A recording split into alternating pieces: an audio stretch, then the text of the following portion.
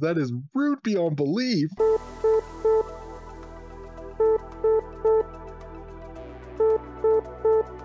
Incoming transmission. Engage house party protocol. Mark 4 powering up. Mark 17 powering up. Mark 44 powering up. All suits are online. Welcome to House Party Protocol. Power up, suits, and welcome in to another episode of House Party Protocol. My name is Will, and with me for, I think, the second time in a row, which is pretty awesome, is the one and only Leland from the Aegis Brand Studios. What's happening, my guy? Not much, not much. I'm just as excited and baffled as you are that I'm back. Oh, baffled, man. You're awesome. The suits out there love you, so it just makes perfect sense that you're here to join us yet again. Well, I'm touched. Yes, indeed. So we have some new reveals from Atomic Mass Games, and I don't know about you, but I am very stoked to talk about these characters. We've got a lot of new stuff, and we have Supergiant. We have the Black Order cards, 3 of them that come with Supergiant and Black Swan. So pretty big deal stuff going on here, if I say so myself. Oh yeah. I think Supergiant is going into a really fascinating design space, and I am ready for the internet to hate me with my hot takes. Oh, I can't wait. It's going to be wonderful. And I do want to go ahead and throw this out there. If you hear something in the background, my kid's playing Minecraft, so he might say words, but at least we got him off of Kirby because he couldn't deal with Kirby anymore. And I may or may not have told him to get good, but he didn't want to get good. He wanted to switch to Minecraft. It's just life lessons, right, Leland? Oh yeah, no, exactly. You gotta toss them to the wolves at some point. Exactly. It's never too soon to get good. So I'm still not good. oh yeah, no, I'm terrible, but I just deal with my terribleness, and there you are. You know what I mean? Exactly. Yeah, it's a nice little corner of terribleness. That's I know right. it well. So, real quick before we start talking about these characters, I do want to mention that AMG has the mini stravaganza coming up in like 2 weeks. So, I'm really stoked. I think it's maybe a little over 2 weeks. Either way, really stoked for that. I'm excited to see what kind of sweet reveals we get there. And if you haven't already, make sure to hit that subscribe on whatever platform you listen to podcasts on so that whenever we do these hot takes, when that happens, you will get them straight to your inbox. So without further ado, let's jump straight into Supergiant. And as you know, Leland, the first thing we do around here is we talk about this model, and I have got to get your take on this one first. I honestly, I am living for this model at the moment. I just love it. I love the whole sort of like the wispy psionic powers that she's kind of supported on. I like the overall design and look of it. I'm really enjoying it so far. Me too. Me too. I also like that it has been confirmed that there is a hooded and unhooded option. And I really like that that is a thing because if it was just unhooded, I would be a little bit disappointed. I gotta admit, I'm going totally with the unhooded. I love the look of the. I like the design that they did for the head. I think it looks like a really fantastic sculpt, and I think having that nice shock of blue on top of all the white and black just really helps it pop. You utter heathen. I can't believe you would do such a thing right now. I mean, look, Supergiant, she's got to have her hood. The only thing I'll say about this model is very cool model. I'm super here for it. I think that like the little ethereal things coming off of it are very awesome looking. I like contact points. Contact points, bro. Well, actually, I think on this one, the contact points actually look a little bit better than some of the other ones we've seen in the past. And I think a lot of it is because that effect that's on there, it's not as spindly as, say, Storm or Scarlet Witch or Jean Grey or anything like that. Mm-hmm. It looks like there's a little bit more substantial bulk to it. Oh yeah. So I think it's going to be a little bit easier to work with and not as much of a break risk. Yeah, I'm just worried. Like her right heel is connected, and then it looks like part of the cape, and that's it. And I don't know. I have fever dreams about breaking some of my models. So like this is definitely in that category. But I'd love it. I think it's a really nice look, and obviously the studio paint job is incredible. But good luck painting all that white, people. I don't know if I'm going to be painting her white. You know what though? Just on the subject of breaking, I mean, for anyone in the Discord who has followed, you know, they'll remember a couple months back I had that wonderful spill with all my MCP stuff. Not one of the spindly models broke in that exchange. Oh, that's So good. I'm just gonna say, like, as bad as everything looks, you use the right glue on it, and it's actually gonna hold together pretty well. Love it. Yeah. That's a good point. In fact, my Medusa has broken more than all the ones I was worried about. Nice. Well, I mean, what is it? Just like her little neck is holding her whole body onto that hair or something? Yeah, makes sense to So me. she keeps coming off at the back of the head. Oh my gosh. Yeah, that's what it is. So, yeah.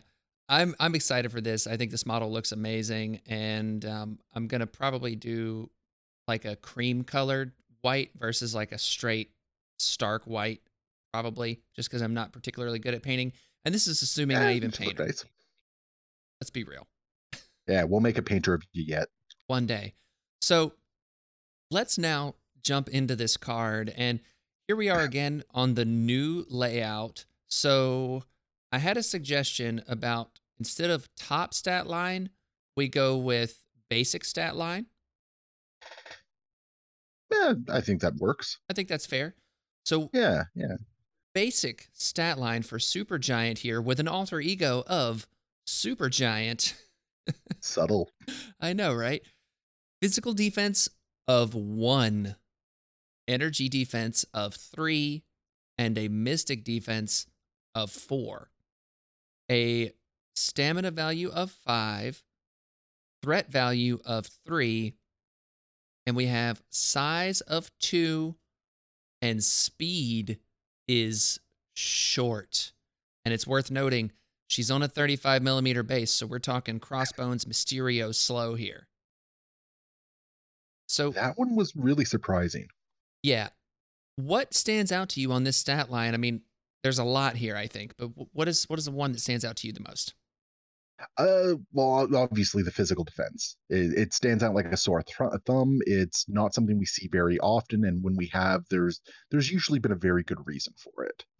Exactly, and Um, I'm pretty sure we'll see that as we go along here. For me, it's the slow speed, and as we go through this card, when you think about the slow speed in conjunction with certain ranges that she's operating at, I'm I don't want to say worried. It's not. It's just really odd to see a character that moves slow at with a small base and kind of what she wants to do. I think it puts her into a different space in the game that we're not really used to thinking about, at least as far as Black Order goes. Exactly. Exactly. So I think that there's a lot of interesting things going on with just this basic stat line, and I applaud AMG here for being very out of the box with this. Like this is really unique and interesting of a stat line, and it is worth noting that nothing changes on her injured side. So, Leland, would you like to go over her attacks? Sure. So right off the bat, we have a Mystic attack, which is called Mental Vampire. It has a range of 3, a strength of 5, so 5 dice being thrown for this. After the attack is resolved, this character gains 1 power, and then it has a drain life effect. So after this attack is resolved, if dealt damage, it removes 1 damage from the character, from this character. Nice. So yeah, she gets a little bit of health back, which I mean, on a 5 stamina character, that's nothing to ignore right there. Oh, Like absolutely. that's nice. I really like that a lot actually because being able to heal when you have such a low health pool is really critical. And again, we'll keep this in mind as we go through this card because this is going to come into play, I think, down the line. But we've seen Drain Life before, and we've seen it on Omega Red. And I don't know how much reps you have with Omega Red, but it's a really useful thing for kind of keeping up his tankiness a little bit and being Oh, able for sure. to pick and choose when you activate him a little more. Yeah, no, I actually really like it as a mechanic. I'm glad that it's not overused, but I always love seeing it when it does pop up. Exactly. So I just also like that there's no trigger on this other than if it does damage. So all you've got to do Oh, is I one know. damage and you get to heal one. And because it's a mystic attack, I mean, you should get one damage through, probably. Yeah, choose your Yeah. targets wisely. Don't do this into convocation maybe.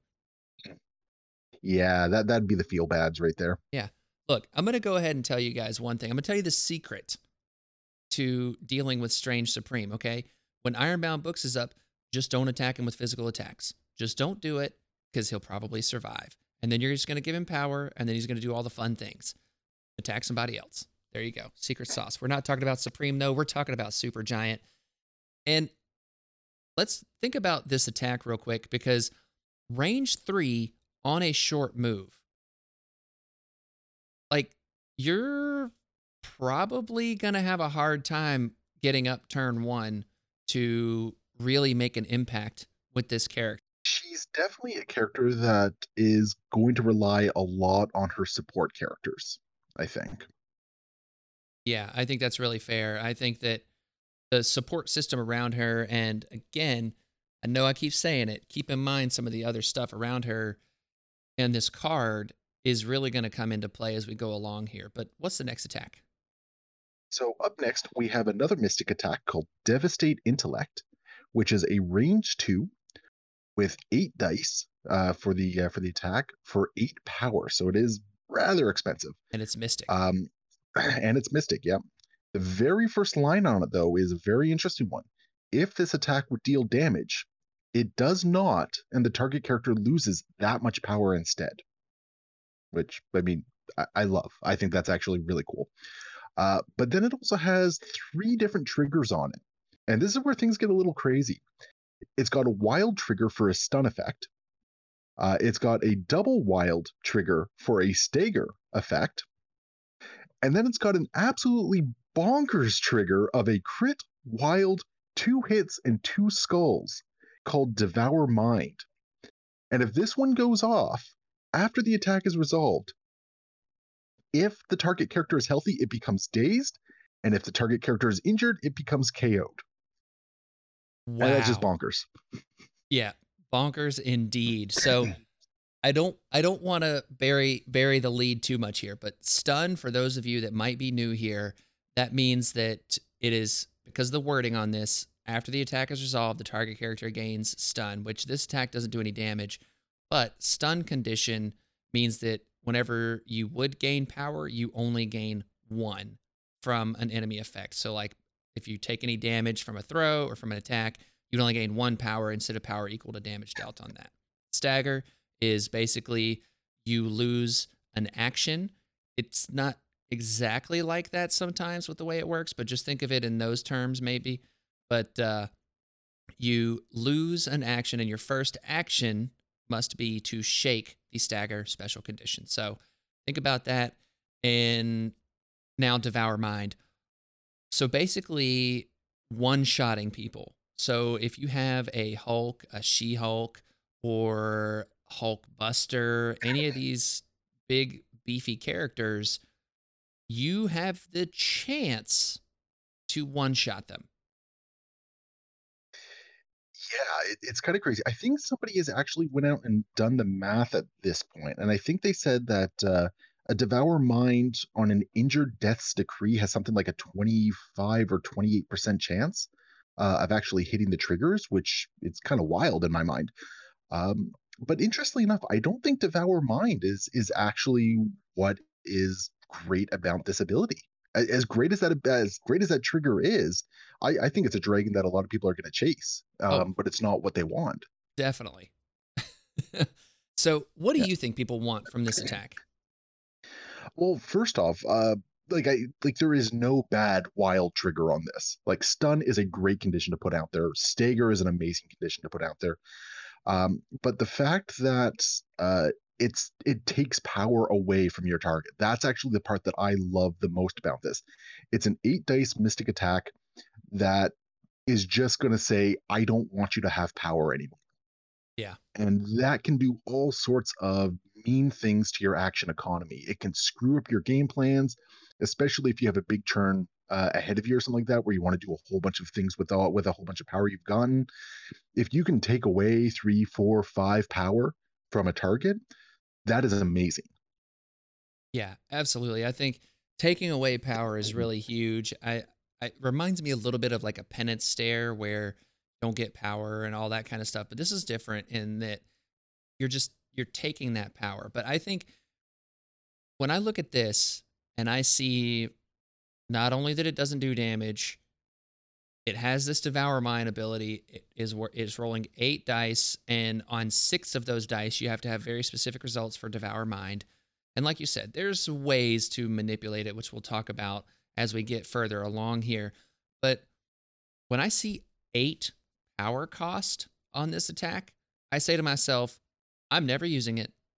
And it would be very rare that I would find myself wanting to use this attack, even if I'm staring down like maybe Super Giant's on her injured side, right? And maybe she has 1 or 2 health left, and I have priority, and I'm staring down a juiced up Hulk, right? Like maybe Hulk's got 10 power, and he's ready to rock and roll, or if you're playing against me, you're staring at like a Doctor Strange Sorcerer Supreme. Don't do it into Doctor Strange Sorcerer Supreme, but someone with a just juiced up power pool, right? I see that and I Well, think, like do this like a Ghost Rider.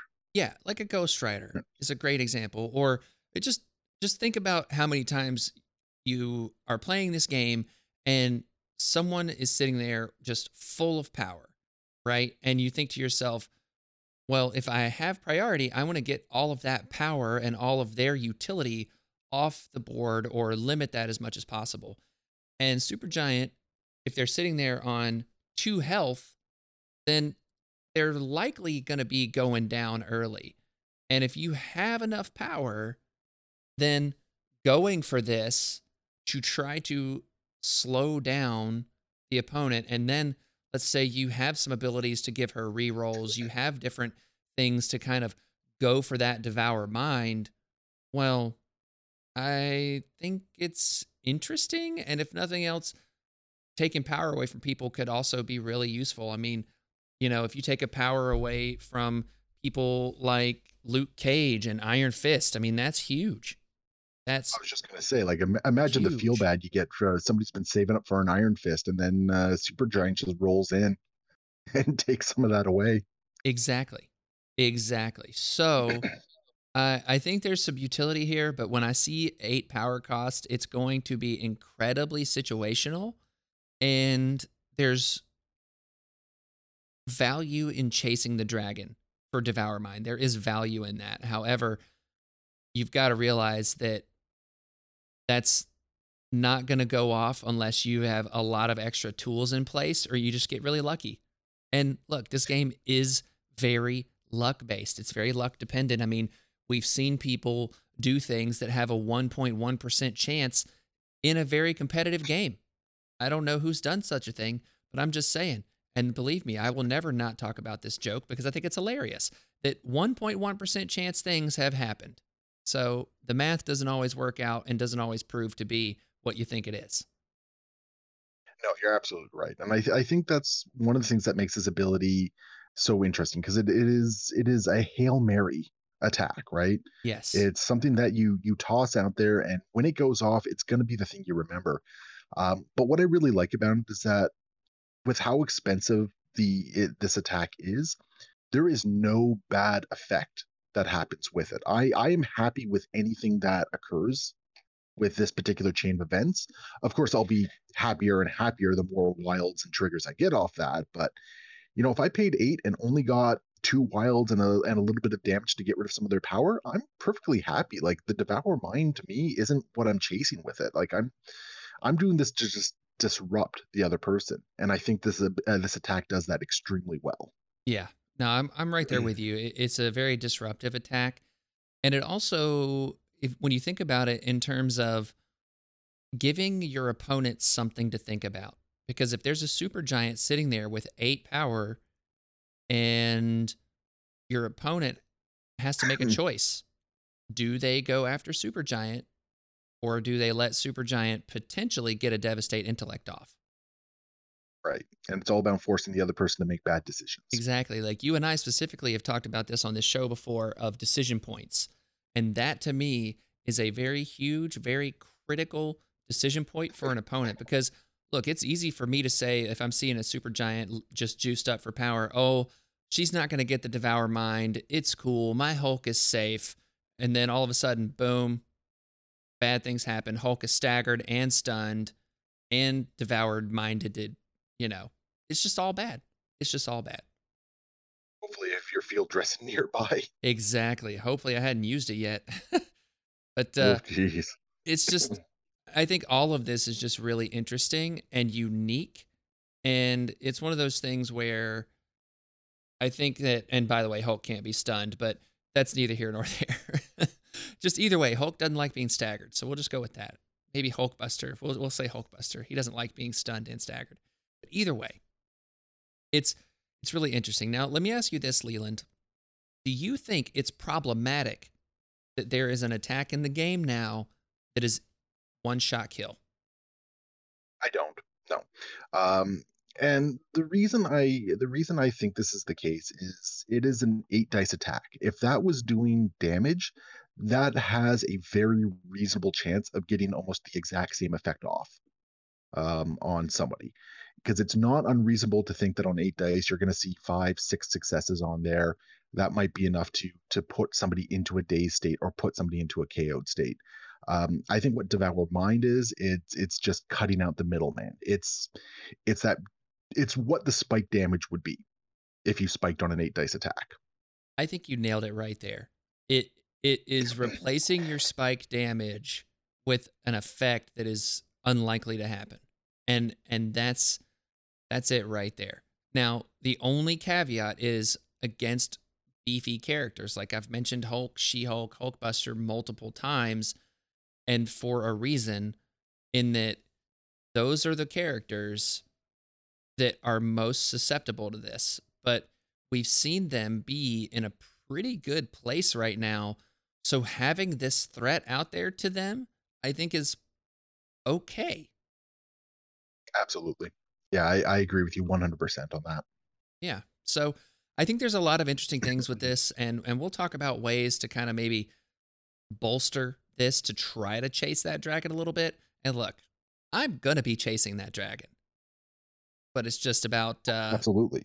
the opportune times to do it. So with that, now let's talk about her superpowers. First up, we have an active superpower, so it happens on her turn. Submit. And it will cost you power equal to X. So this character may spend up to 5 power to use this superpower. Choose a civilian token within range X of this character, where X is the amount of power spent to use this superpower. This character may interact with the chosen token without paying the power cost. Holy moly. I think this is an ability that looks better than it actually is, I to be honest. completely agree with you, but why do you say that?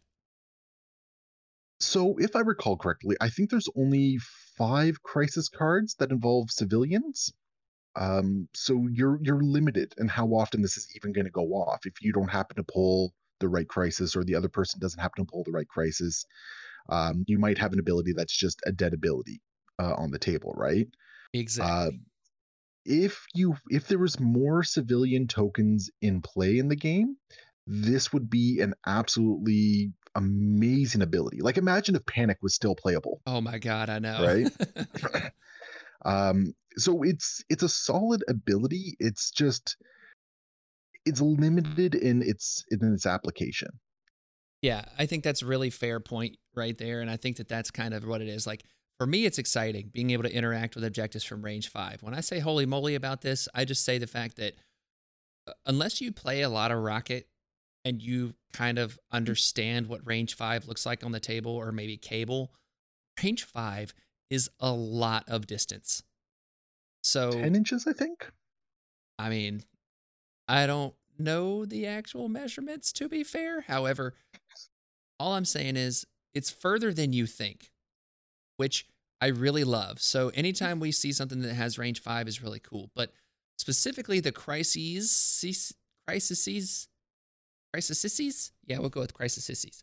That this actually matters for are spider infected, scrolls infiltrate world leadership, and senators. However, you can't actually interact with the safe house token. You have to be able to interact with the senator once it's been found. So basically, someone has to drop it in order for you to even have an opportunity to pick it up there. So that is the only ones that are interesting. But what I do think this ability does is change up how you might build your Black Order squad or roster. And like, if you see one of these spider infected type crises on the table, well, now Supergiant's a very interesting choice to put on the tabletop. Oh, definitely. And there's definitely play in the ability. It's just I would not form an entire game plan around it because you might not get the cards you need for it. Absolutely. But I think having her in your Black Order roster as a way to, if you see these things, that's an interesting play. And you could play to like, if you build your Black Order roster with Skrulls and Spider Infected, I mean, I don't know if you would want to do that. I'm not a diehard Black Order player, but I think that you could make something interesting there, especially given what we're going to talk about further down the line on the show. Definitely. Yeah. So next up, we have a reactive superpower. And so that means there's going to be a trigger, and we'll read what that is. I'll highlight that, and then it tells you when you can use it. Supreme Control. For 2 power, when an allied character within range 4 of this character would be pushed. So there's your trigger. At any point when an allied character would be pushed while they're within range 4 of Supergiant, this character may use this superpower. The allied character is not pushed. Indomitable on Supergiant's card. I am here for it. This makes Shuri a sad panda. It makes Shuri a sad panda. It makes Wakanda in general a sad panda. And I will say, I said Indomitable on a stick. It's not Indomitable because it doesn't turn off throws. It only turns off pushes. But for things like Wakanda, Shuri, Juggernaut's pushing ability, Hulk's push, stuff like that, I think this is... There's a lot of pushes out there. Exactly. There's too many to note. Web Warriors are going to hate this. Oh, man. Like, I'm so stoked for this. I think it's an absolutely great ability. I think 2 power is spot on for it. It's going to frustrate people beyond belief when they're on the receiving end of it. And I love that it's range 4. Right. I think that's a good range for it. It's a lot of range, but it's not too much. And it makes your positioning with Supergiant matter, which I really like. And it's interesting to note here, it says when an allied character within range 4 of this character, she's allied to herself. So she can use this on herself. It doesn't say when another allied character. So that means Supergiant can avoid being pushed herself. Yeah. No, that's definitely a really good thing in there. And if she didn't have that, like if it was only allied characters, I'd probably feel a little bit worse about the 2 power for it. It would still be worth it. But I definitely like the fact that it does include her as well. Exactly. So the last few superpowers we have here are a few innate superpowers. First up, we have ethereal.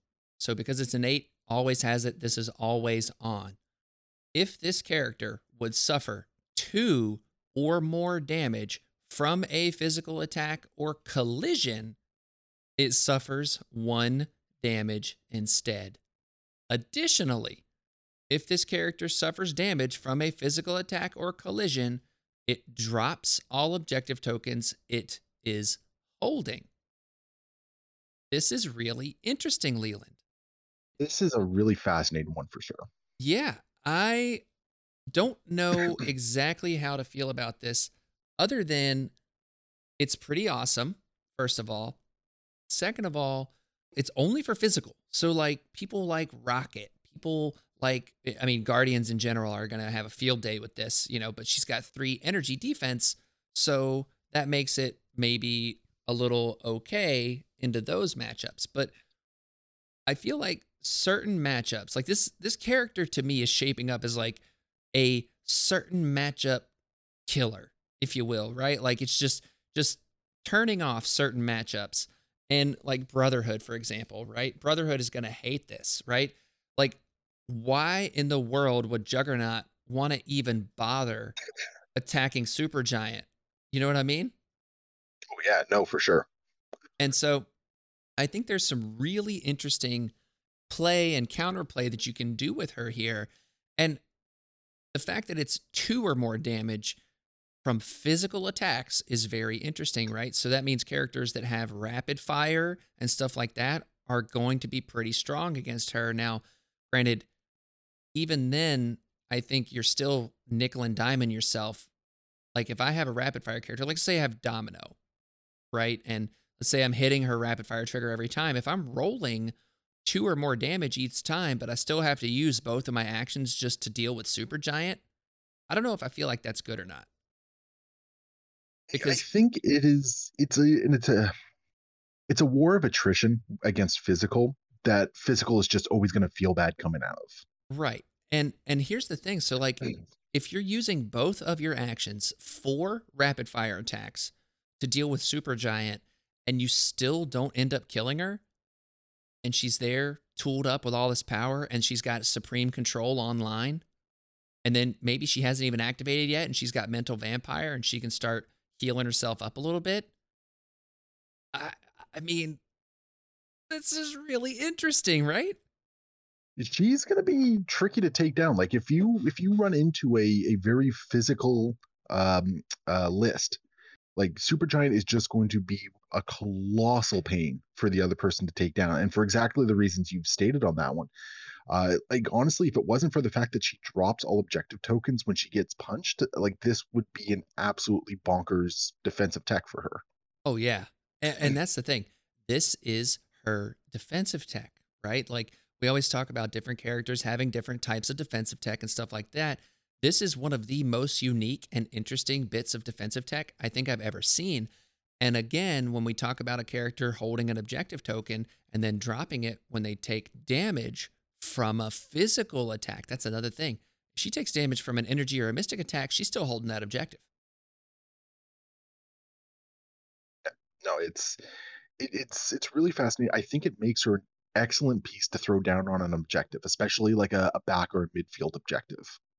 Oh yeah, I think like we've talked about with Spider Infected already, I think that scenario specifically is going to be one of her bread and butters because like okay, fine, attack her, fine, she drops it, but now you've either got to make a choice, use another action to come and pick that up potentially or keep going after her. Now she's tooled up, who knows kind of what different kind of patterns you're going to be able to see there a little bit or and the reason why I mentioned Spider Infected specifically is because you can get your own infected pretty safely with her turn 1, grab that, and then you're just hanging out and controlling and stuff. You know what I mean? Like I love that.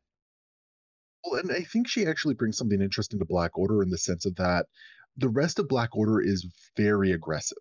Mm-hmm. Like they want to get up, they want to get in your face. Supergiant can actually hang back and sit on an objective, and you don't really feel bad about doing so Right. Like you with don't feel bad Supergiant, about right? her sitting on your back demon portal because okay, fine, she gets incinerated. She's still going to roll at least one physical die on defense. Yep. So yeah, I love it. And then another innate superpower we have here is omnipathy. Omnipathy? Omnipathy. Omnipathy. Omnipathy. When an enemy character within range 3 of this character rolls 1 or more critical results in any roll after the effect is resolved, this character gains 1 power. I love it. I love it. I love it. I actually had to read this one a couple times because at first I was thinking it's like when she rolls any crits, But no, I think it's really great because it does mean that if you're getting in close to Supergiant and going after her, not only are you going to be powering her up just by dealing damage to her, but if you happen to spike and get a couple crits in there, like you're going to get that you're going to give them that much more power, right?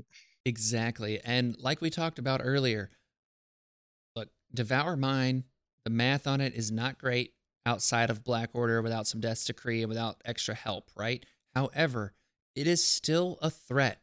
It is still a threatening thing, and it is a potential thing that you have to be aware of. So, Also kind of acts a little bit like defense against rapid fire attacks, if you want to think about it as well. Because if you're rapid firing into them, sure, they're only 4, maybe 5 dice when you're rolling them, but those are chances of rolling a bunch of crits as well, right? exactly. Exactly. So, it's one of those things that I'm really excited that this is on here, and it's the first time we've seen anything that is when an enemy does a particular die roll, you get an effect. Whereas like we've seen things where Scientific Hubris on Doctor Octopus, where when he rolls crits, he gets power, or when you've got um, Doctor Voodoo rolling skulls, he gets a power. But this is when the enemy rolls certain results, power happens. So I'm really excited to see that. I think it's a really interesting design space for them to be in. I am all for it. Absolutely. Next up, and the final innate superpower we have here is Gem Bearer Soul. So this is one that a lot of people were kind of expecting her to have, and I love it. I think the Soul Gem is pretty cool. And for those of you that might not remember the Soul Gem, it says that it's an innate power all in its own right, and it gives the bearer one additional threat. When an enemy character within range 4 of this character uses a active or reactive superpower, this character gains 1 power after the effect is resolved.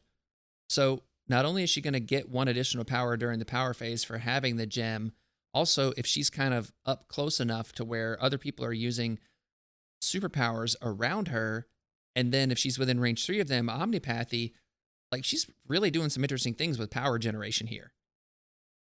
I do not think that she is going to be struggling for power at all. Yeah, I don't Like, either. And it's funny that we say that because when we look at her I, mental vampire attack, it's only a single power gainer. But when you kind of put all the tools together, I think she's going to be solid. put her into the center of the board on, say, like a demons or gamma shelter or something like that. She's going to pick up power like nobody's business, and she's going to be able to get devastated intellect off, 2 3 times a game if you don't take her out, right? Because she's just going to be fed power, which is you know bonkers when you really break it down. That's just it. It's pretty nuts. And it's a character that the sum is greater than the individual parts, I think. Would you agree? The whole card together paints a very interesting picture for the character. I think that's where a lot of the discussion online is kind of getting um, held up at the moment. I think a lot of people are just focusing on the devastated intellect or the ethereal. Like they're just looking at 1 or 2 parts of it, and they're not looking at the card as a whole. And I think when you put the whole card together, you have a really fascinating 3 or 4 threat character with Supergiant. Exactly. I've seen some people say that she's a 4 threat character even without the soul gem, and I'm like, yeah, I mean, I think that she does some really interesting things. I think that she plays a control weirdly control game. Like she has the submit, which is grabbing extracts, which is fine. She's got the supreme control, which interestingly enough, control game. There you go. It's literally in the name, supreme control. But that's kind of like an anti-control thing. But I think like it's just all together makes this kind of interesting character. Like she can't displace characters herself, but she stops people from displacing characters, right? And then, So, oh, go ahead. well, what I was going to say is really interesting because, like, locally, a bunch of guys have just started getting into the game, and one of the initial takes from one guy who's getting into the game, who's playing Black Order, was that it almost felt like or it almost sounded like he was very lukewarm on Devastate Intellect simply because it didn't do that damage, right? Mm-hmm. So that kind of resulted in a bit of a chain of comments and conversation where it's like, sure, it doesn't do damage, but look at everything else it does. Look at what the rest of her kit does. Look at what she does on the board and how she's going to influence the other person's play. Because that's the thing, everything in her kit is something that the other person always has to be aware of. That's exactly it. You have to be aware of what she's doing. And then not only that, like let's think about Devastate Intellect just from its power sapping ability, right? So, and again, it's 8 power, people. You're not going to see this all the time. Granted, she should have no problem with power generation, especially if you slap the soul gem on her. But let's just think about her, and you're not going to be using this very often. You might see it twice a game, maybe, I think, is kind of like the realistically, because if maybe if you're not playing into control heavy teams, you'll see it more because she's not spending on supreme control, she's not spending on submit.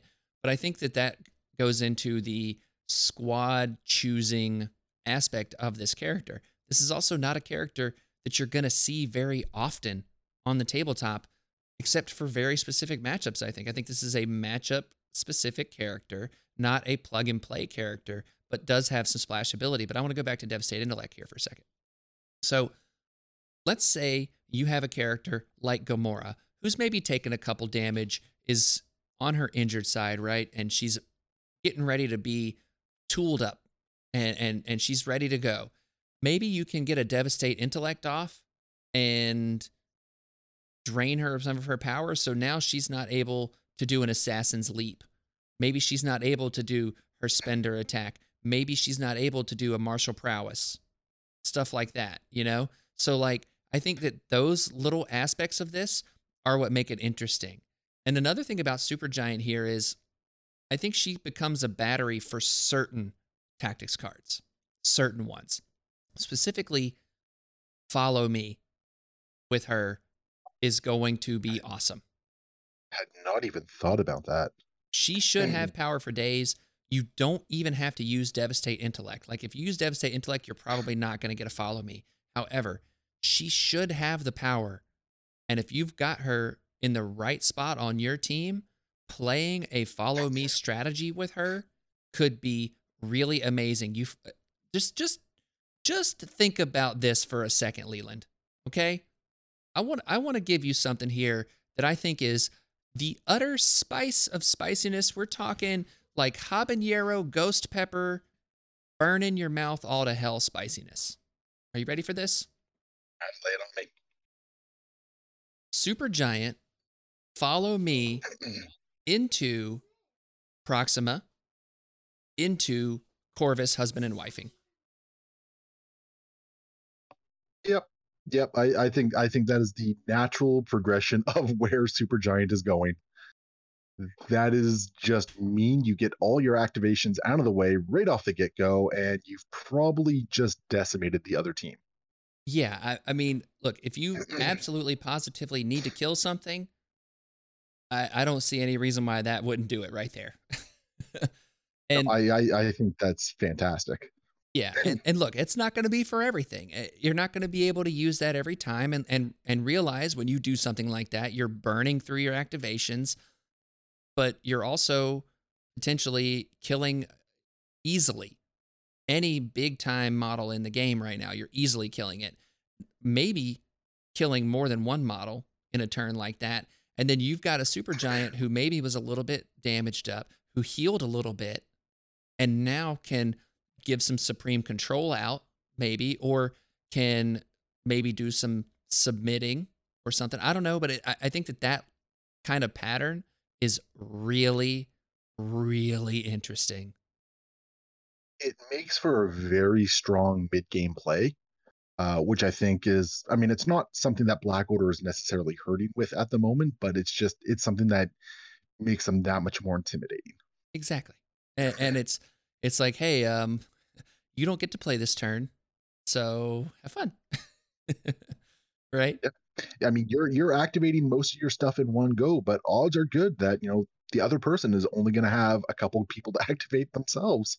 Exactly. So I think that's something fun, and I'm excited to see people throw that out there on the table. So now let's talk, Leland, about affiliations. And I think that Supergiant, obviously, we know she's in Black Order, and I think a Thanos led Black Order is fine for her. And we'll talk about where else the leaders come from Black Order here in a few minutes.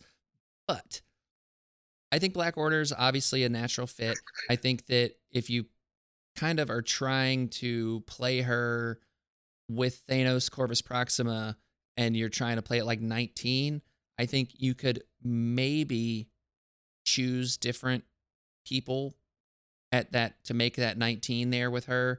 I think like someone like Nebula probably fits that playstyle a little better for like 18, obviously. But like, I think there's other threes you could throw in, but I think against certain matchups, so like if you're playing something wide, if you're playing into like a Web Warriors, I think Supergiant is definitely a very strong candidate. I think if you're playing into Brotherhood, Supergiant, strong candidate. I think if you're playing something like a Spider Infected, having a Supergiant on your team is very interesting. I think playing on Skrulls, like I know Skrulls is a very popular crisis for the Black Order, and I think that she's a really interesting candidate there, especially if you've got the Soul Gem on her potentially. Like, even if you don't, I think she's still a good candidate for that because let's say nobody finds it for the first 2 rounds. Well, now Supergiant's sitting there and she can maybe interact with it from a little farther away, get it, and then just be fairly safe unless they have to like come after her, I think she definitely plays well into a bunch of different uh, crisis scenarios. I think that very she's very dependent on the matchup though. Like obviously you're not going to want her for everything, but I think she makes an excellent addition to a lot of rosters. Absolutely. And I think that there's no like excellent place other than Black Order. I think I would put her in. Like I could see her. Guardians. I was gonna say I'd see her in Guardians. I think Guardians is a really interesting place. But why do you say that? Well, the winging it tokens first off, they give her a little bit of rerolls if she does get her Devastate Intellect off. Oh yeah. I think is just rude, right? Oh yeah. But she also fits with the fact that so much of Guardians is already 3 threat as well. So you can fit her in pretty easily. She doesn't disrupt the plan all that much. She is going to be beefier. Like she's going to be a lot more durable than I think her 1 physical defense lets on. Because I mean, let's be honest, 3 energy defense, well, it's not amazing, it's nothing to scoff at. And 4 mystic defense is, it's 4 mystic defense. Who doesn't like 4 mystic defense? So it's not like she's getting taken down easily. So she brings a bit of durability to Guardians. Yeah. Oh, absolutely. I think she's pretty durable. And then she gives Guardians another one of those characters. It's like, okay, if you attack this character, well, here's Ghost Rider gaining power potentially, and just making you feel bad later on. Yep. So, Definitely. I also think for some reason the idea has been going in the back of my mind. I like the idea of her in Midnight Suns as well. now that's interesting. Just because the bump could be the difference between having her within range 4 of a character for supreme control, or it could be the difference of getting them within range 3 to try and gain some power back for omnipathy. Oh yeah. Oh, omnipathy. See, you said it better. I'm just winging it here. But at the same time though, like having that extra like range 1 place on a short movement small base is nice. It just gets her into a little bit of a better position, and that can make the difference between doing a Devastate Intellect late game or just doing another mental vampire. Oh yeah, absolutely. So absolutely. And real quick, I do want to note another pretty awesome reason for her in Black Order, and shout out all the way goes to Simon Matlis on this one. He mentioned it on the Facebook post I made with this. He says, "Let me remind everyone out there about a little known card, Blood to Spare." So this is another like fun little thing that I think Supergiant gets to do here. Blood to Spare is a Black Order specific card. It is reactive. when a Black Order character would be dazed by an enemy effect, it may spend 3 power to play this card. The character immediately performs an attack before gaining the dazed token. Listen to this. If this attack results in the character removing damage, Mental Vampire, it is not dazed. That's just rude. Isn't that amazing? Oh my goodness, that is rude beyond belief. I love it. Like, that's amazing. And it's so much fun. Like, everybody always was like, oh yeah, that's just some future proofing, blah, blah, blah, this and that. And like, no one in Black Order has the ability to remove damage. And then all of a sudden it's like, well, here comes Supergiant being like, so about all this power I'm going to have, and I'm going to be able to save it for a little blood to spare. Oh, I love it so much. Oh, that is so rude. And thank you, Simon, for that. And also for becoming a suit very recently. I really appreciate that. And if you want to know how you can become a suit as well, you can check out patreon.com/House Party Protocol. Come hang out with us over there. And it gets you access to our Discord for as little as $1 a month or $12 a year. You can come and hang out in the illest, the chillest, the realest, the thrillest, the bestest, most greatest, hot and spicy Discord that has ever existed. And Leland can confirm this. I sure can. So, although I'm just going to point out, as a Canadian, I'm actually paying about 50 cents more on everything. So, I get a little hosed, but Oh, well, I'm sorry. I'm sorry. I hope it's still worth it. I hope it's still valuable to you. You're squeaking by so far. Squeaking by. So anyways, you can come hang out with us if you want to support the show, support our giveaways and all of that stuffs, and help us. Like, I've got this new setup here, and I really appreciate that. All the suits out there have helped there. And, we'll be getting out of the cocoon and getting sound panels on the wall soon to make everything sound extra great for all the suits out there. And it's all because of the patrons, all because of the suits. And I can't thank you enough. And if you want to check that out, like I said, it's patreon.com/House Party Protocol. And you can also send us messages on our Facebook page. It's just House Party Protocol Podcast. Find us over on Facebook. It's a great way to interact. And then you can send us emails, housepartyprotocolpod@gmail.com. And yeah, that's all of that promotion for now. But definitely worth it, though. Thank you, Leland. I appreciate that. So before we move on, did you have anything else to say about Supergiant and like affiliation stuff? Because I think I'd be remiss if I didn't say that, like, there's some interesting Web Warrior play there.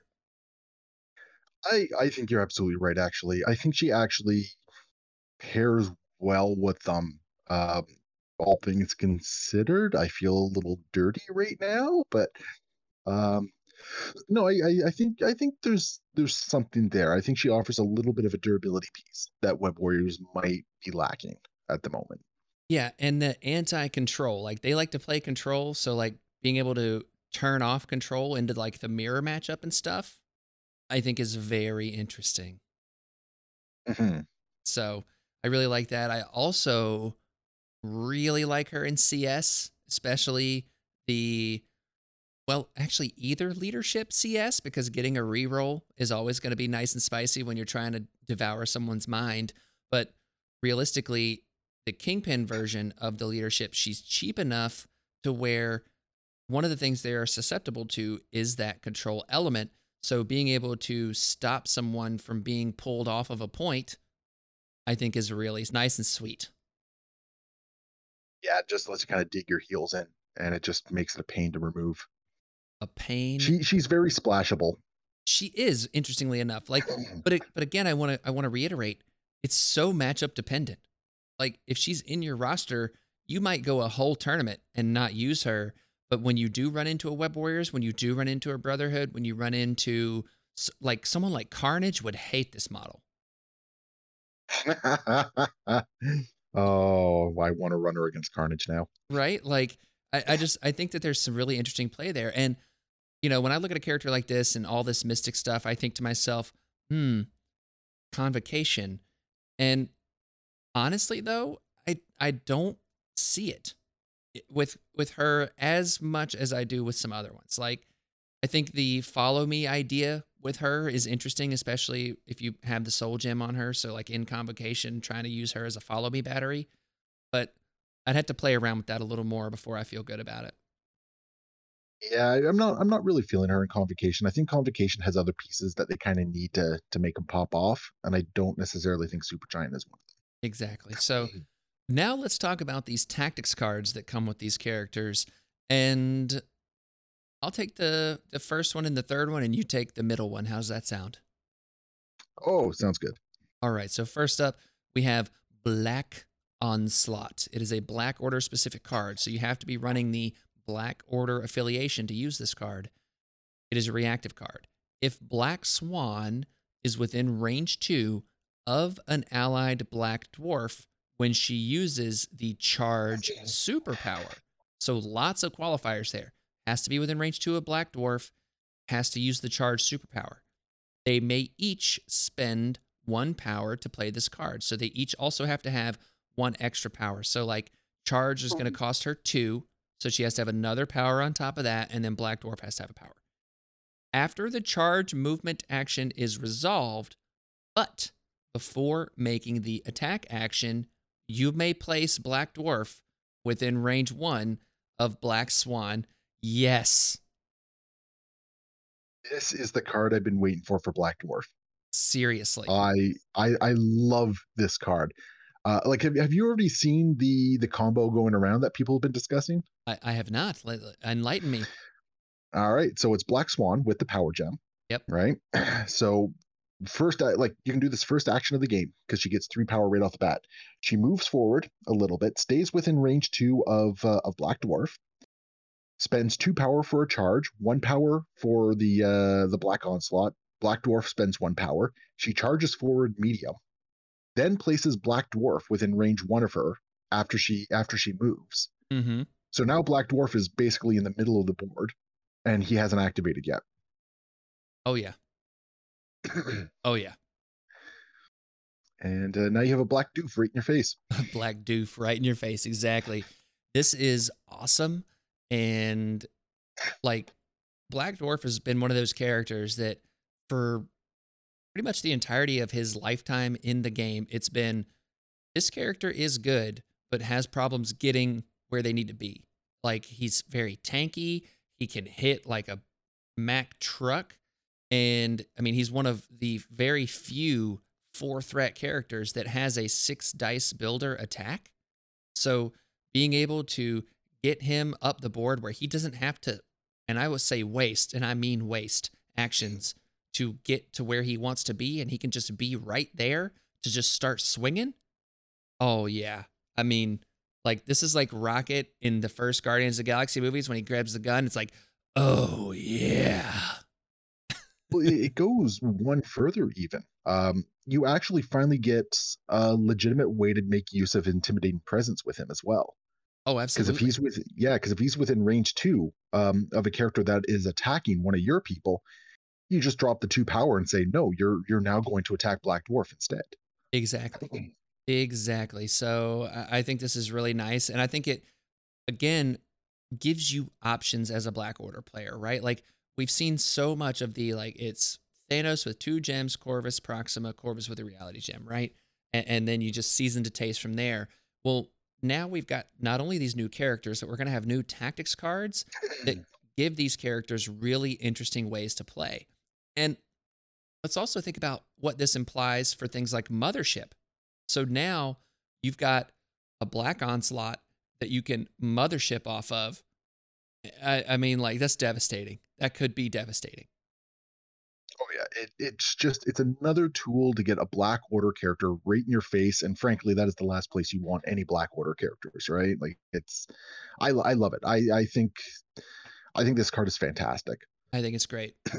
So I'm gonna do the other one, and then we'll save the one that is the most people are probably excited for last. So the next card we have here is Psychic Shockwave. It is an unaffiliated active card. So it has to be on your turn that you play this. But it's unaffiliated so that you can splash the two characters that are involved here into other affiliations and then get this off, which I'm super stoked for. Supergiant and Ebony Maw may each spend 3 power to play this card. Roll 5 dice for each enemy character holding an objective token. The enemy character suffers 1 damage for each critical and wild result rolled. A character damaged in this way drops all objective tokens it is holding. The player playing this card chooses the order in which the characters are affected. So it's well-laid plans, but with Maw and Supergiant. Now, it is important to note here, Maw is a 5-threat character, Supergiant is a 3-threat character. Maw is typically going to be played with the Space Gem right now. That's the popular thing at the moment overall. And then Supergiant probably is going to have the Soul Gem. Probably. Maybe not, but I don't think you need it. But if you want to get that little extra power gen.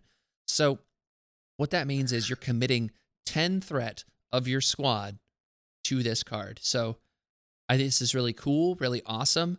If I'm playing Maw and Supergiant in my convocation, this is intriguing, but I don't know how often I'm going to use it because it is a heavy, heavy investment. I think the card makes your roster more often than not if you're playing Black Order. I think it solves an issue that some Black Order was having with the objective game, where once people got the objectives, sometimes you might not be able to catch up to them or anything like that, or they'd just be able to like squirrel away some of the extracts. This forces a drop on them, which is really nice. It gives you as a Black Order player a little bit of breathing room to reassess the game state and maybe catch up. That's exactly where I think its power lies, is the grab and go is not going to be as powerful into Black Order as it has been in the past if the Black Order player is running this. But again, the Black Order player, in order to run this, they've got to have Maw and Supergiant, and if one or the other is KO'd, then this card is a dead card. But as we've talked about before, both characters kind of hard to KO right now. Now think about this. 20 threat, okay? Mm-hmm. You have Corvus Glaive, you have Supergiant, you have Ebony Maw. So you have your affiliation there. Then splash in a little Green Goblin and Dr. Octopus. Oh yeah. And you splash in a Well-Laid Plans. So now you have a Psychic Shockwave and a Well-Laid Plans to basically just completely mess with your extract game, the entire game. And just like as soon as they pick a whole bunch of things up, it's like, no, you're going to drop them all. Oh, you picked them back up again? No, we're not doing that. That's pretty wonderful. And just so you know, another important part about this card and Well-Laid Plans, it does not have to be on either of those characters' turns. You can use it as long as it is your active turn. It doesn't have to be on Supergiant or Ebony Maw or Dr. Octopus or Green Goblin's turn. Now, so you're setting up a husband and wife turn, for instance, just Psychic Shockwave or Well-Laid Plans and pick up the Aftermath. Exactly. I really like this. I think it's a lot of fun. I think it's one of those things that combo you talked about, super exciting. But I also will say, I think it's one of those it falls in the category of more cute than good, but it's definitely something that I think would be fun to see on the tabletop nonetheless. It's a troll move, is what it is. It's definitely a troll move. But speaking of troll moves, let's talk about this last card, Leland. What do you got for us? All right. So we got First of the Black Order. So this is a Black Order affiliated card. It is reactive. If your squad does not contain Thanos the Mad Titan after deployment, when you would normally select your leadership ability, Corvus Glaive may play this card. Corvus Glaive gains the following leadership ability, and it's your active leadership ability. So it's the Right Hand Man. When an allied Black Order character dazes or KOs an enemy character, all other Black Order characters gain 1 power. Very interesting. And it's very, very important to point out here, when an allied Black Order character specifically, so if you splash someone that's not Black Order affiliated in, they are not getting a benefit of this. Allied Black Order character dazes, all other Black Order characters gain So very important there. And if you're playing this at home and maybe, or when this pack releases and you've never really played it before, or your friends playing it for the first time, make sure to take note of that because it's one of those things that's it's very unique in the leadership space. It is also worth noting that as of now, AMG has not said anything about the fact that this counts as like an extra card, like the convocation bar with no doors does. So this is part of your 10 and part of your 5 tactics cards. Yeah, so it definitely has a cost attached to it. Uh, I really like it. I this is my hot take on it, and I know many people disagree with me on it already because I've already had the conversation a couple times. I like this leadership more than Thanos' leadership. Okay, so I don't disagree with you in a vacuum, right? Like I In a think vacuum, yes, that is a very important distinction right there. You are absolutely right. In a vacuum. right, one for one, I do think this is a better, much more versatile leadership than what Thanos' leadership is, especially healthy side versus injured side, right? Like Thanos has more or less 2 leaderships, and the healthy side leadership on Thanos doesn't really come into play often. Like it does every once in a while, and certainly Black Order is able to get the most out of it in most instances, but like trying to get those KOs and make it meaningful to get those VPs is a little harder than it might seem. Whereas this, dazes or KOs, boom, everybody's getting a power. I mean, I think that's really nice and strong. And again, we've already talked about characters like Supergiant here, like Black Swan, like now Black Dwarf, Corvus Glaive, Proxima. All of these characters have a lot of ways to use their power, and sometimes they can get a little power starved because they've just burned through it all, right? But now Yeah. Black Swan's going to be able to charge, you know, a lot earlier potentially, or do something else. Maybe she's gonna be able to use her I beam thing to incinerate someone, and then, you know, give some power out to somebody else. I don't know. Like there's a lot of different options for this, but I think this is really good actually, and it really incentivizes I think people to try it. You know what I mean? I think this leadership basically says we see how Black Order players are playing, so we're going to reward you for it. Yeah.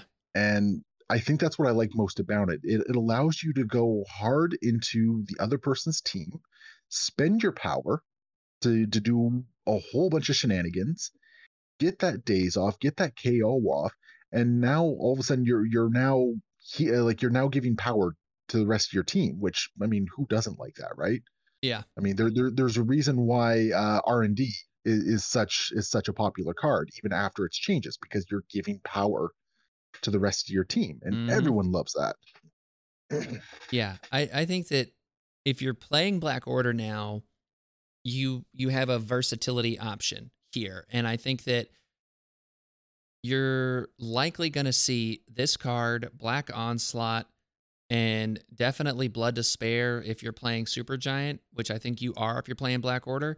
I think you're going to see those 3 cards in a 10 in your 10 roster, but also I think you're going to see them kind of deployed in very specific scenarios, right? Like I don't think you're going to just straight up see Thanos leave the meta, if you will. I think that you're still going to see a ton of Thanos, but I think given certain matchups, you might see Corvus with this leadership be more played. Well, More let's just say somebody happens to pull a 14 or a 15 thread on you, right?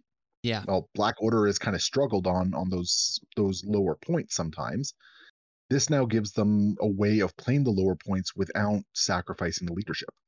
exactly. So what would a 14-point squad look like for them? You've got Corvus with the reality gem. We're just going to assume that he gets leadership. Proxima, she's 3, so that's 8, right? And then what do? You do Supergiant to make 11, and then Oh. a random 3 threat, or you could throw Black Swan in there as another 5 threat. So 8, that's 13. Throw Nebula in to make 15. Did you give Corvus the reality? Yeah, oh yeah. Okay. Because Corvus with the reality with 5, and yeah, that's yeah, no, I like that. I think 14 is still a tricky space for them, Yeah. but it gives them a lot more flexibility. I like at 15 actually doing Corvus, Proxima, Black Swan, and Black Dwarf. Yeah. Oh yeah. Like I think you sacrifice gems on that one, but Right. I Now, think it makes for a very interesting 15 threat list. I completely agree with you there. But one of the things we talked about with Black Swan is that the power gem might be stapled to her card. Yeah, yeah, no, So, that is a very valid point. so I think that when we're talking about Black Swan and when we're talking about Corvus, I think we start from a position of they have the gems and then we kind of work back from there. And that's why I think that I agree with you. I think that this opens up some play for them, but I think you just might have to get a little bit creative. Where I do think this does is open up characters like Black Dwarf, right? So now Yeah, you can Corvus Proxima, obviously with the reality gem there, that's your 8. You bring in Black Dwarf, that's 12, and then you have a Nebula or a Rocket or some random 2 threat to make your 14, and at least you're playing 4 wide on a sword base or on a senators, and you probably feel okay about it. It's still not great for sword base specifically, but I don't think you hate it. yeah, it did. But the important thing is, as we've said, it's those options, right? Exactly. And that is something that Black Order, I don't want to necessarily say has struggled with, but it's definitely something that has impacted the way they play at the lower threat.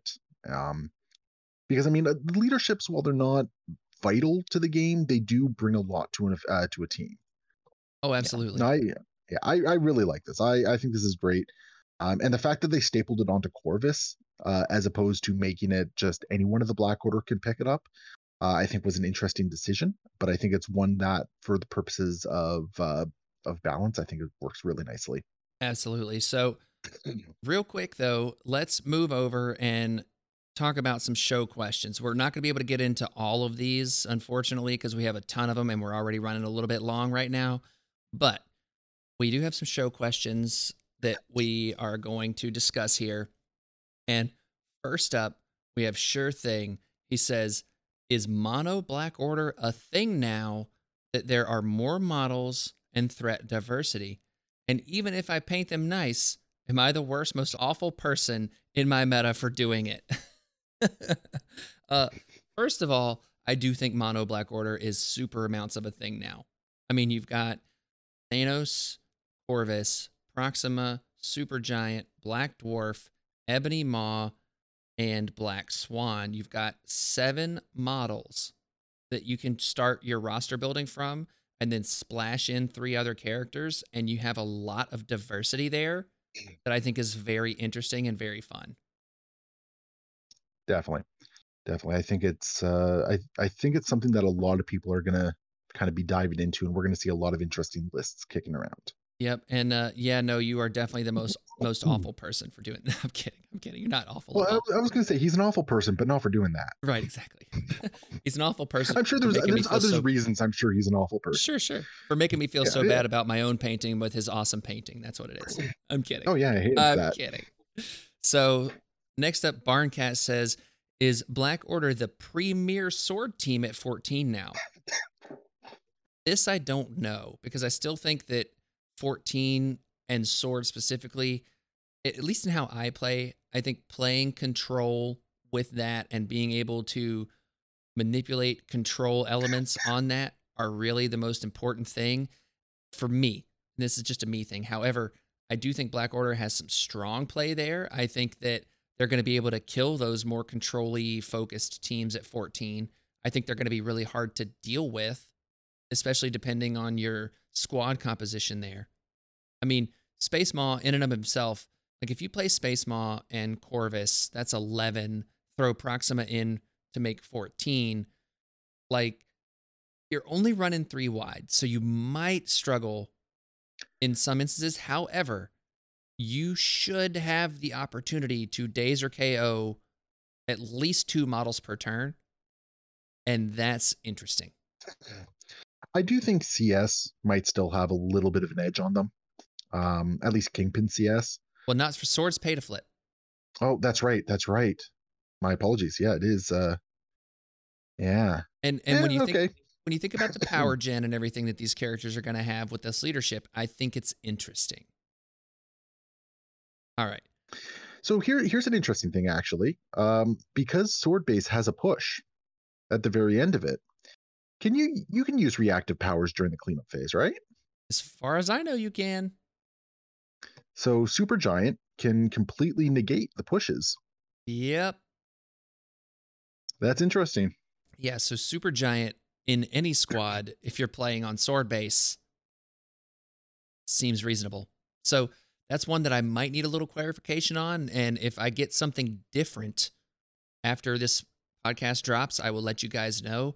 But I am nearly sure that you can do this. So our next question here, we have Nate coming in off the top rope with a, is First of the Black Order the worst leadership in the game now? Not that it's bad in itself, but is it the worst of the ones we have? Absolutely not. Yeah, I will fight Nate on this one.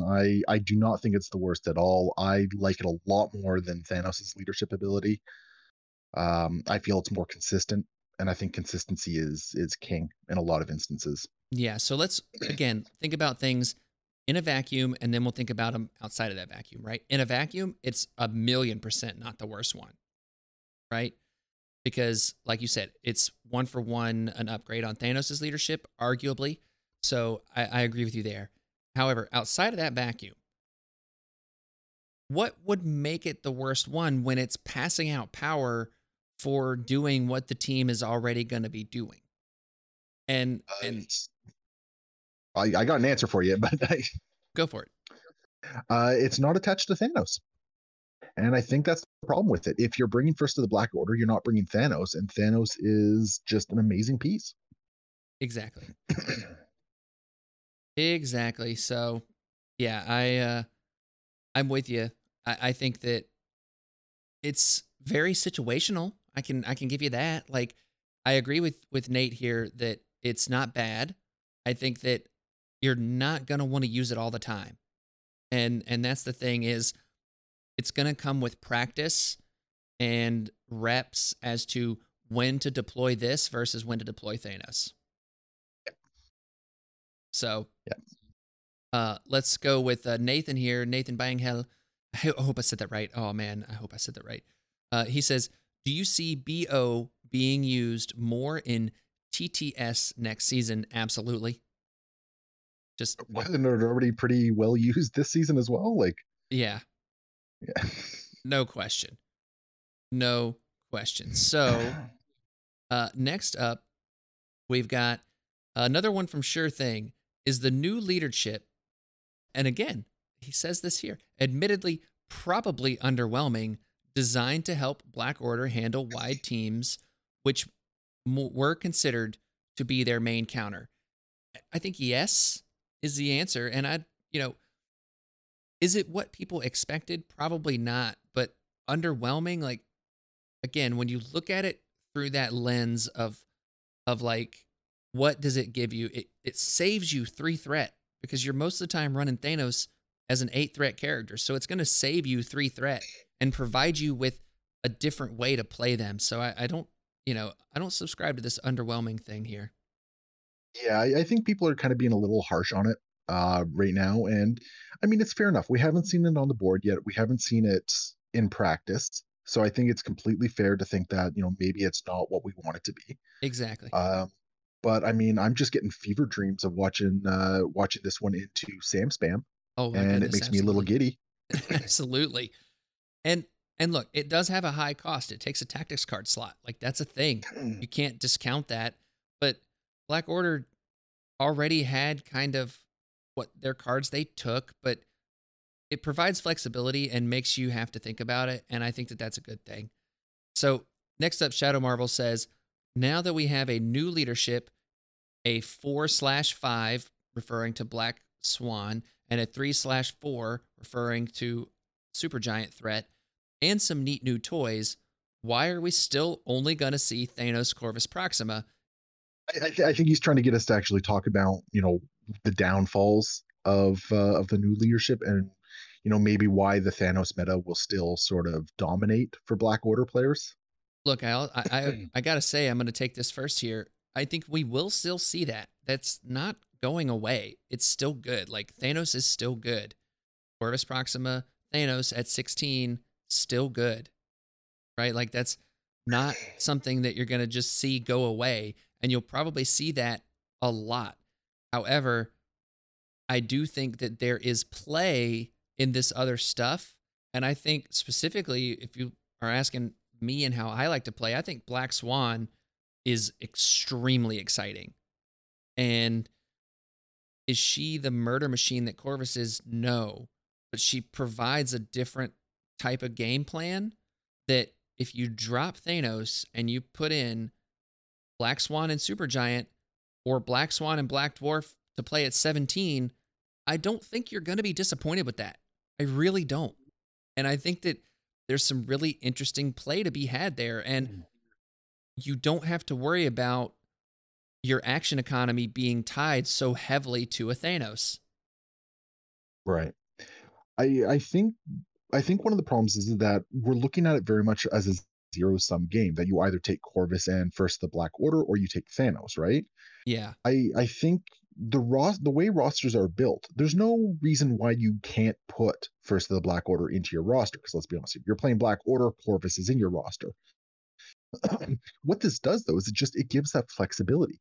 So you're absolutely still going to see a lot of Thanos Corvus Proxima lists out there, and for every good reason, you're going to see that because it works. I mean, it's effective. But having Corvus as an alternate just means that you now, as a Black Order player, have more options to approach the game, and that's never a bad thing. That's exactly it right there, Leland.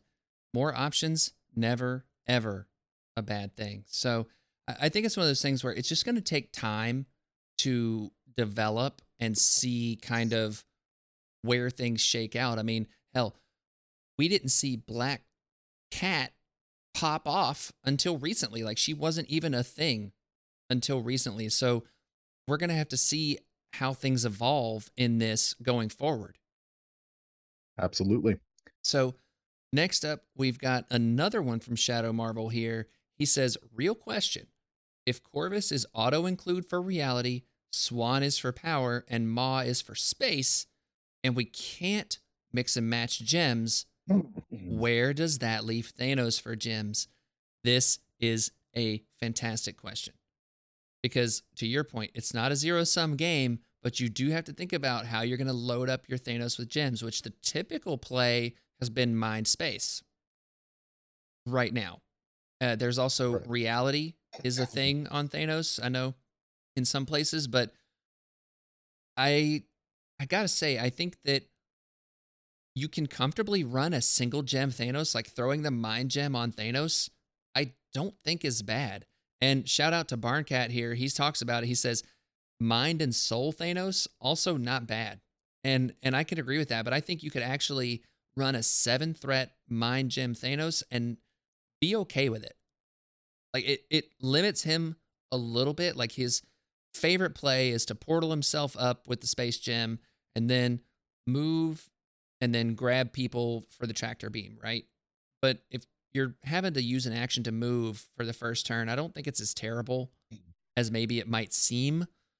But again, we talked about like that action economy of Thanos, and you can spread that action economy out amongst a Black Dwarf and Black Swan now and have a Corvus and Proxima also to kind of control your priority stuff. So like, where does that leave Thanos for gems? I think it leaves him for the mind gem, definitely. But I think if you're just dead set on having an 8-threat Thanos, then maybe you don't play Ebony Maw with the space gem. Well, I think what it also does is it actually opens the door for some different builds, right? Exactly. I think what people might start doing is they might actually start looking at, what utility do you get for putting, say, the time gem onto Thanos, or what do you gain out of like maybe only running one gem instead of 2 gems? And I think that's one of the problems that Black Order has kind of worked itself into at the moment, where it's almost pigeonholed itself into a certain build, and you kind of have to run that build for it to work. Mm-hmm. And what's happened is we've now kind of blown the doors open. We're moving some of that utility across the board, and we're seeing once again we're seeing more options. We're seeing other characters kind of step in and offer the utility that used to be all encompassed within Thanos. It's exactly it. And I think that if you're dead set on having Mind and Space Thanos, like I said, kind of at the tail end there, then you're not going to play Space Maw. And I think that that's a choice. Like, I don't think that, I know that Barncat's probably going to like kill me for saying this, but I don't think you have to play Space Maw. I don't think that you necessarily need to have Maw in your roster with the Space Gem. I think that you can get that utility out of Thanos that you would be getting out of Maw, right? So like if you're having to make that choice, maybe that's the choice. Otherwise, I think it's Thanos with the Mind Gem. But I think that you make a really good point. Is it's the flexibility is going to be there, so maybe you don't have to be pigeonholed into this tooled up, juiced up Thanos to begin with. And I really like that Right. take. So next up, it says the Tarquin Sweet Biscuits over here on our Discord says, do we still want Gamora and Nebula added to the affiliation after these recent additions? I would say yes. I would still love to see Yes. that because, Absolutely. man, being able to give like Nebula or Gamora some power when they daze or KO people sounds amazing. Given the competition for gems, especially between Thanos and Maw for space, is a mono BO roster going to be too squeezed? Well, I mean, the juice is worth the squeeze, first of all. Second of all, probably, I mean, that's what I just said. Like, I think you're going to just have to make a choice, or you're going to have to try some different stuff. And that's okay. Yep. There's going to be some tough roster decisions and squad decisions that are going to be made, but I think it's not going to take too long for the community to kind of shake it down and figure out what they want to do with it. Exactly. So we got a couple of more here. Schultze says, if you had to add a 7th Infinity Gem to the game, what would you call it? And then Half-Ass Ninja over the top says, there already is one. It's called the Continuity Stone, and Deadpool was holding He it. beat me to it. Which is absolutely wonderful. But yeah, I would love to see the Continuity Stone here, but at the same time, that would make no sense at all. So adding a 7th one to the game, what would I call it? I would probably want something that is like reroll skulls thing. You know what I mean? That could be interesting. I don't know. I'd like to see a gem, and this would be completely janky. I'd like to see a gem that actually mimics a leadership bonus from another team. Ooh, yeah, that'd be kind of neat. That'd be kind of cool. Yeah, make it like it has to be at the start of a round. You pay X amount of power, like to be determined. Choose a leadership ability from another affiliation. For that turn, that leadership ability is in play. Oh yeah, that's neat. That sounds crazy. So it'd be very cool. Next up, Vuk, he says FMK onto Black Swan, Supergiant, Proxima Midnight. And for those of you that don't know what FMK is, I'm going to give you the PG-13 version. Friend, marry, or kick out. Now, feel free to Google if you want to what this actually is. But we're going to go with that. Thank you, Jara, for helping me out there. So, who you got?